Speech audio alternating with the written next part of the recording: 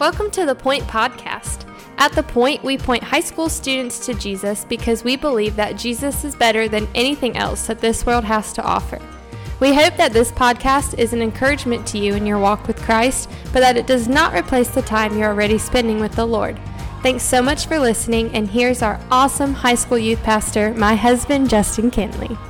So we are finally back with the Point Podcast. Man, it has been an incredible 2 weeks in the life of our student ministry, coming back to back off of camp and local missions week. Man, it has just been incredible. It's been a blast. It's going to be really weird not seeing a lot of you this week. I was talking to Sabrina and Camille the other day, and I was like, man, I've seen y'all for like 13 out of 14 days, it feels like, which is awesome, man. I love it. So it's going to be kind of weird not being with you this week, but I am glad that we kind of get back in the flow of our podcast. I hope you miss listening to it. I hope you still got in the Word a little bit over, obviously you did at camp, but I hope you did this past week on your own.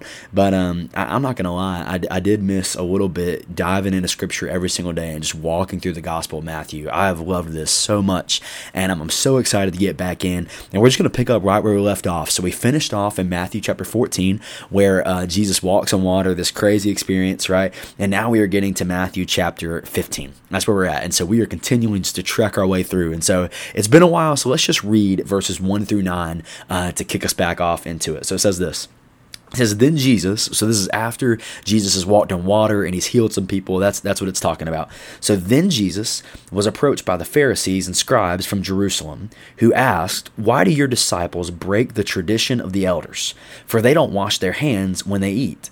And he answered them, why do you break God's commandment because of your tradition? For God said, honor your father and your mother, and whoever speaks evil of your father or mother must be put to death.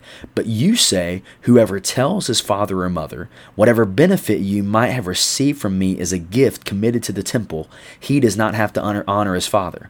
In this way you have nullified the word of God because of your tradition. Hypocrites, Isaiah prophesied correctly about you when he said this, this people honors me with their lips, but their heart is far from me. They worship me in vain, teaching as doctrines humans command. So I want us to make sure real quick that we understand something that Jesus is pretty clearly laying out here that's kind of a big deal in the terms of how we read the Bible. And what he's saying is that Scripture takes preeminence or takes prominence over tradition. So tradition does not lead the way over Scripture, but Scripture leads the way over tradition. So there's this thing, we're about to learn a little bit on the Point Podcast today, so welcome back. But there's this thing that's called the Wesleyan quadrilateral. And what that is, it's a kind of a theological term that guys have used before, that people have used to talk about how we determine what we believe about God or what we believe about different theological things. And so it's the Wesleyan quadrilateral. So quadrilateral is 4. And basically what it's saying is that we determine our theology, we determine what we believe about God. And let me just remind you, all of you have a theology, whether you're a 9th grader or an adult, there is something that you believe about God. So theology is important because you have one, right? There is something that you believe about God. And so the Wesleyan quadrilateral says that we determine our theology based on 4 things: Scripture, tradition, reason, and experience. Scripture, tradition, reason, and experience. And we could take a whole series of podcasts to talk about that, but that's kind of the 4 things he uses, because all those 4 things influence what we think about God and how we believe God. But what we want to make at our heart is this, and this is what Jesus is saying here to these people, is that Scripture should guide our theology. Scripture should guide how we live. Scripture should guide how we act. So if my tradition does not line up with Scripture, I need to go with Scripture. If my reason does not line up with Scripture, I need to go with Scripture, right? Scripture is the driving force. Not saying those other things don't play a part. They do. But Scripture is the guiding force in our theological formation. So these Pharisees, they're cornering Jesus about his tradition, but he looks at them or they're cornering Jesus about what Jesus is practicing, but Jesus goes right back at them and he says, you're allowing tradition to dictate how you're acting and not the Scripture itself. Because what these guys were doing is they were actually taking Scripture and creating kind of a loophole. They were making a loophole in the law where what they're talking about in verse 5 and 6 is that there were young men who did not want to continue to care for their parents who were dying, right? Which is a huge part of the commandment, honor your father and mother. That's not that's not a commandment that ends when you get 18. Right? When you turn 18, that is not a commandment that's done for. That's a commandment that stays with you for the rest of your life, to honor your father and mother. And so these men were getting tired of caring for their mother and caring for their fathers.